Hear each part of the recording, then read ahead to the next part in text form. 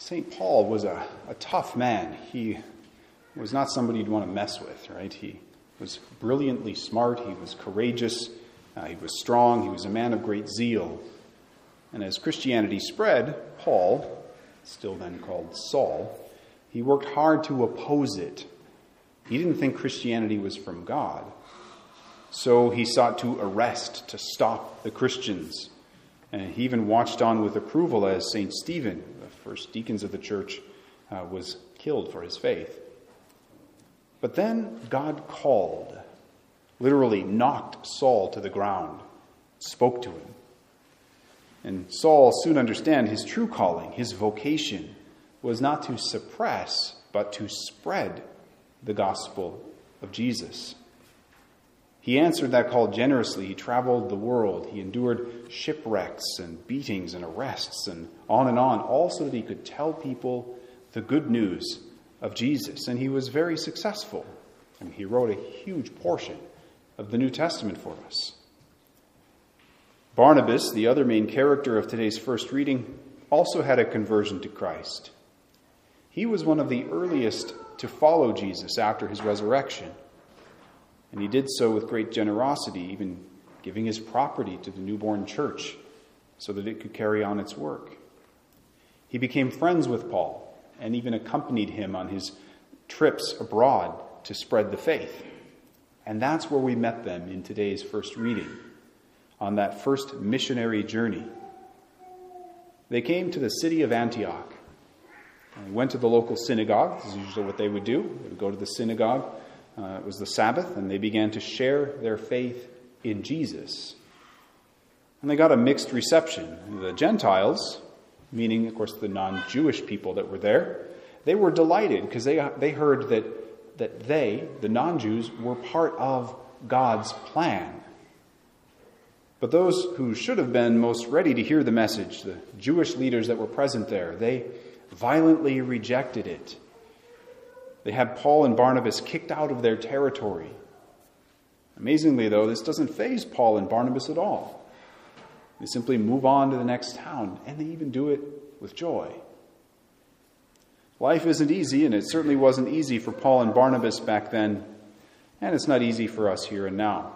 Especially, I think, if we're going to take a stand for what is true and good, to share our faith with the world. As the church and her message, in a way, they seem less popular than ever. Our stances on marriage, its permanence and so on sexuality, on end-of-life issues, on beginning-of-life issues. That's a huge one right now. In fact, some different pro-abortion groups were threatening to come into Catholic churches this weekend at Mass and protest. So thankfully that's not happening here at the moment. But, given our church was attacked in December, it wouldn't surprise me. You never know. We get mixed reviews, much like Paul and Barnabas did. Some people are delighted when they think about and realize the wisdom and beauty of Jesus' message. But others, because it's challenging, will always violently oppose the gospel. This really isn't anything new. But notice that last line in the first reading. Even though it was hard and people challenged them, the disciples were filled with joy and the Holy Spirit. So their lives were hard and not everybody was their friend, but God was with them and they were filled with joy. In the end, that's what we all want. Not an easy life, but a meaningful life filled with joy. As I said at the beginning, this weekend the church marks the World Day of Prayer for vocations to the priesthood, to the diaconate, to religious life. And it's a day each year when we focus more intensely on our need for heroes like Paul and Barnabas, who are willing to answer Jesus' call to spread the good news, to make the world better. And we should remember that God is in charge. His plan for our lives, and he has a plan for each one of us that he hopes we'll cooperate with. It's better than anything we could ever come up with.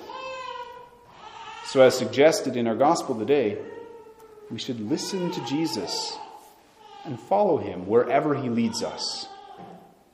And for some men, that means answering a call to the Catholic priesthood. These days, given the public perception of priests, that kind of a call might frighten a young man if he starts to hear that. It might frighten his parents too. And to that I just say, well, look at Paul and Barnabas, and look at the great priest saints in our church's history, and look at the good and holy priests of our own diocese. God needs men who will stand up for and proclaim the challenging truth and goodness of our faith to the world, a world which, now more than ever it seems, needs to hear the gospel. And the truth is, every young Catholic man should think about this and consider this vocation, a call to the priesthood. Now, God does not call every man to that vocation, but sadly, I think he does call a lot more men than are willing to answer that call. The priesthood is a challenging life. One involves a lot of sacrifices in a way, but so is marriage. So are all vocations. But if it's a true vocation from God, it's going to be filled with joy, a joy that endures even in the midst of hardship. And I know that's been my own experience, I have been given that death stare in public where somebody sees me, and I've been yelled at while I've been preaching. It's been a while, thankfully, but some people don't like it when they see a priest because he obviously stands for something when he's walking around wearing that Roman collar. And that can be unpleasant. But I've also celebrated 115 or so baptisms. And that's always a joy on those days to be there with those families. I've been there for 25 weddings so far, which really isn't that many for somebody who's been a priest for getting close to 11 years. We need more holy marriages too, right? I've been able to teach the faith so that people might know what's right and wrong, and so they might come to know Jesus personally. And I've been there to, and this is some of the most rewarding work a priest does, to be with people in their last moments of life, preparing for their meeting with Jesus, and hopefully for heaven. But best of all, as a priest, I get to stand there at the altar and to celebrate Mass, to hold Jesus in my hands and to adore him, so that I can bring him to all of you. Now, it can be tough in an ever more secular world to be a priest, but for the men who are really called to it, it can be a heroic life, an adventurous life, a joy-filled life. So young men, don't be afraid to at least investigate the calling. If you just show a little interest, that doesn't mean I'm going to immediately put you on some list and you're going to be whisked away to a seminary or something. That's not the way it works. I'm happy to help guys discern if that's what God is desiring for them. And I wouldn't pressure anyone or even really encourage them to sign up for or apply for seminary, because the goal is rather to help them ask, is this what the Lord is asking of me? And then to accompany them on a journey of discernment. Because the goal is always, what does God want? And let's help that happen. I should also mention the permanent diaconate. I've mentioned this before, but it's another form of vocation in the church that is a possibility for men, including married men. Permanent deacons in the Catholic Church can perform baptisms, can celebrate weddings, they can preach homilies at Mass, they can bring communion to the sick and visit the sick in a parish. Men who feel called to the permanent diaconate, or even if there's just a little curiosity about it, you should talk to me or call Deacon Fleck at the diaconate office down in Bismarck. The deacon in our parish, I don't think that would be very, very busy because it's not a huge place, but it would be very helpful. And actually not just helpful for our parish, but the whole area. Men, I encourage you to pray about that calling as well. And lastly, and this is a complicated one, it's hard to do it justice in a little homily, but there are callings to the religious life for both men and for women. And God does call some men and women to lives of prayer in many different communities. And each of these communities has its own charism, its own way of serving. the Lord and the community. Some of them are kind of cloistered, they're closed off from the world to make those men and women available to the Lord for deep, deep prayer. Others, while still very rooted in prayer, they go out from their monasteries and focus on teaching, on healthcare, on other good works. I know there's, for example, the Sisters of Life, who devote all their energy to helping fight abortion and support women as they are struggling in difficult situations. These various communities, they really are, in a way, the heart of the church. And they're, I think, underappreciated because, at least in this part of the world, they're not very visible. There's not a lot of them.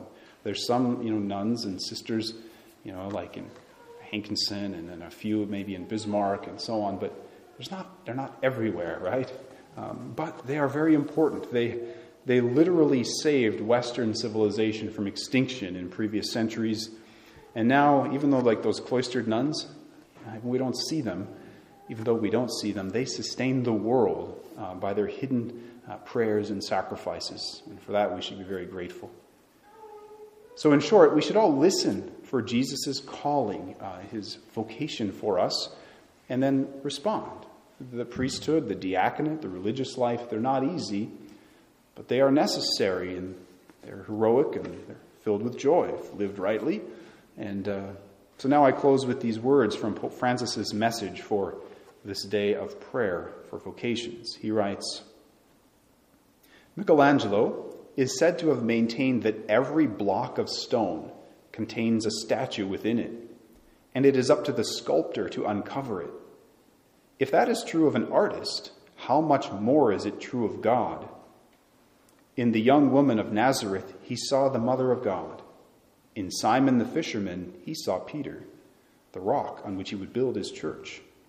In the publican Levi, he recognized the apostle and evangelist Matthew.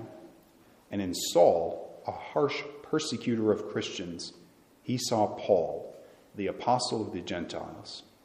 God's loving gaze always meets us, touches us, sets us free, and transforms us, making us into new persons. That is what happens in every vocation. We are met by the gaze of God who calls us. So on this World Day of Prayer for Vocations, let's pray that we all, especially the young people among us here, that we will discern what God's plan is for our lives and then follow it with courage. Amen.